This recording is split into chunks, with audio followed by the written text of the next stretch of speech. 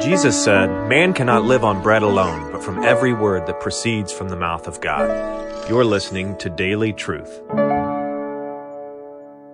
Right? This person really would be a Calvinist if only Calvinists weren't so arrogant. If Calvinists could just present the doctrines of grace in a humble manner, this person would be reformed.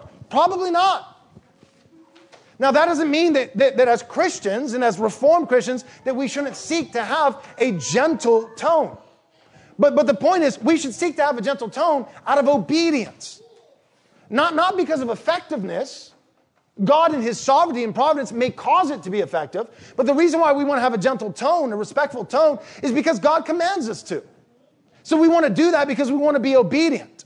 But the idea that if we only did that, we could somehow shape the course of redemptive history, and certain people would come into the kingdom of God that otherwise won't.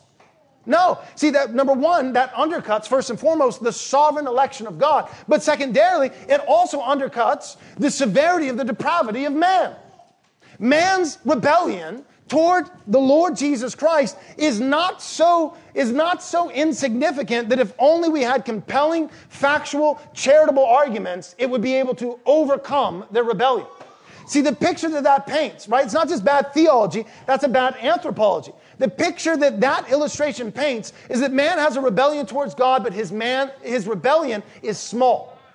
That's not what the Scripture teaches. The Scripture teaches that his rebellion against God is insurmountable.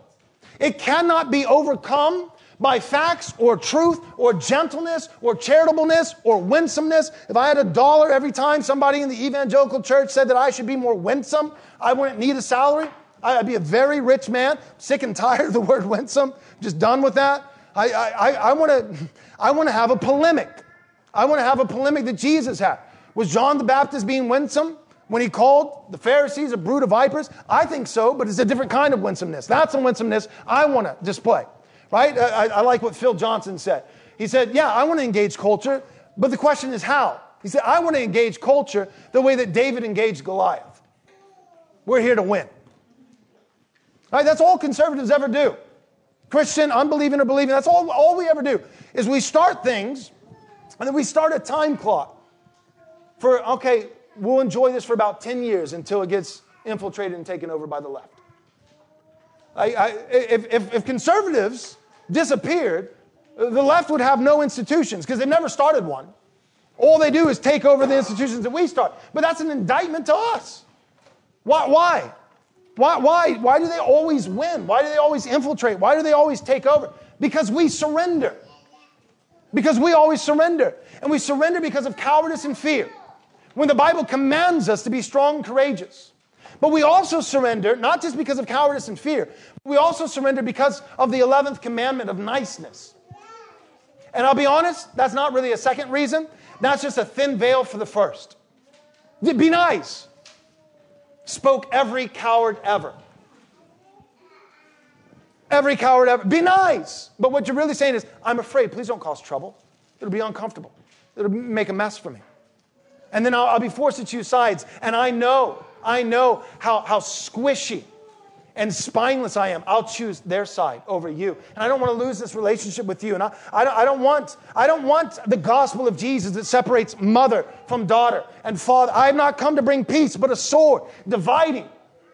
I don't want Jesus. See, at the end of the day, people don't want Jesus because Jesus divides.